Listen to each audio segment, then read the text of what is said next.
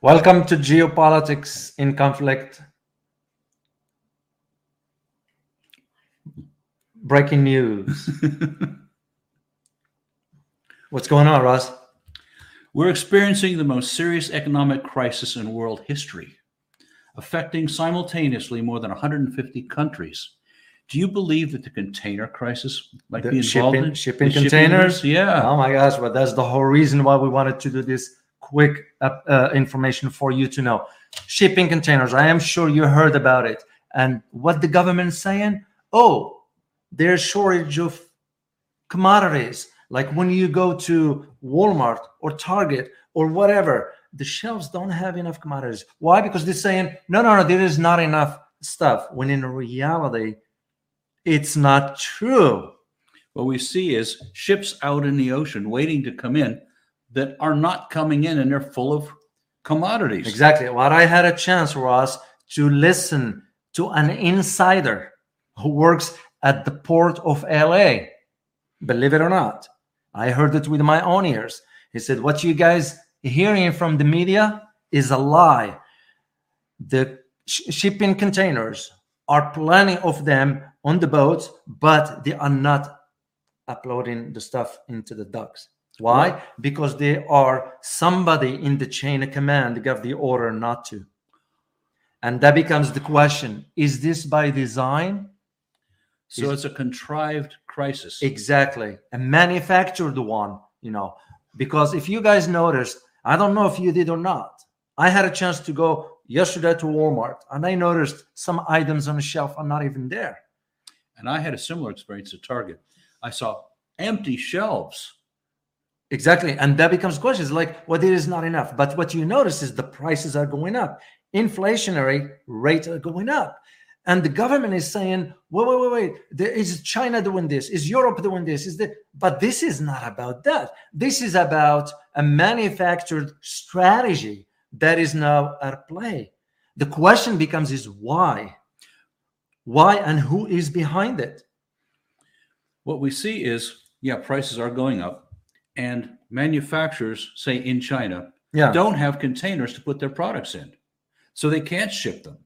They're not capable now. Exactly. Let alone China itself is running into economic issues internally that it's not been reported as much. As a matter of fact, I came across two main issues that China inside is having a problem with, but they are not disclosing that information. One of them has to do with the shortage of electricity with power. And second one has to do with the shipment of goods. China is also running into this problem, let alone when you add the problems of the Evergrande, which became a nightmare for China because now you're talking about even investments is drying up. It's drying in China because investors are like, you can't be investing in China's real estate anymore. So that becomes a big problem right now. President Xi actually made the statement of apartments are for living, not for speculating.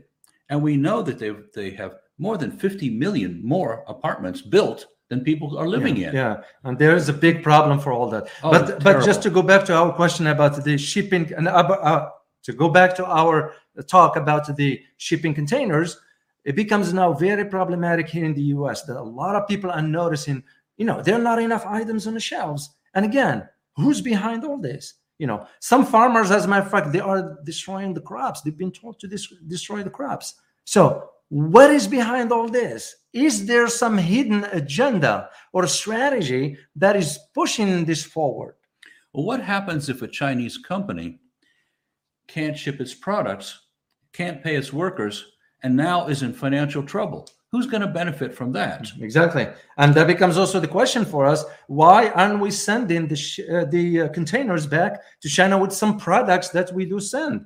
And it's almost like I feel this is by design, because what you notice now is the increase in prices in energy. Yep. Look no further what's going on right now. You go back to China and you see the problem with this electricity. You know what is tied to? Coal. And this is why now you're seeing more shipments coming out of Indonesia to Asia to China than from Australia. You look at also the microchips. Oh, the Taiwanese semiconductor manufacturing company, TSMC, because now Toyota has announced it's not going to be producing as much in 2022.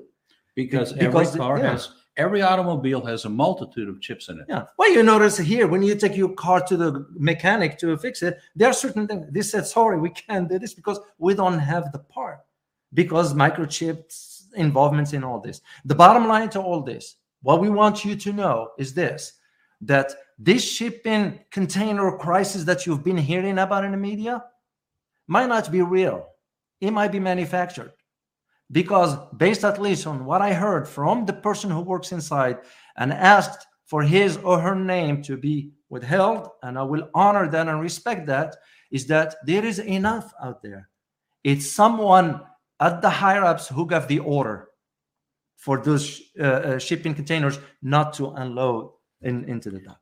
Could it be when these companies go belly up, there's going to be somebody standing by to buy them up at a fire sale? That could be by design also, Ross. Yes. This is where it becomes the question. And this is why you are noticing now, when you take this on a global level, because, you look at the shortage even we have here for truck drivers now. Yeah. Britain is suffering for this massively. Germany is going to be soon have to deal with this. China, despite its big economy and all this stuff, they are running into some issues of this. Australia, let alone, as a matter of fact, Australia now, its economy is going to even sink further with Evergrande's debt. That's just going to make things. So the reason why we wanted to do this breaking news for you is to understand what's going on, so you can be aware of when you walk into Target, you're walking into whatever store, and you're seeing items not on the shelf. It's not there is a shortage on that. That shortage is by design. And the question becomes, who's behind it and why? And that's what we wanted to share with you. So we hope you find this information very useful to you, so you can at least be prepared, shall we say, and make the right decisions for you, your family, and your loved one.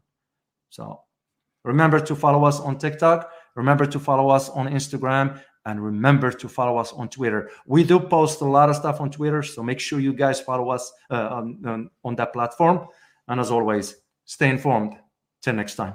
Bye-bye.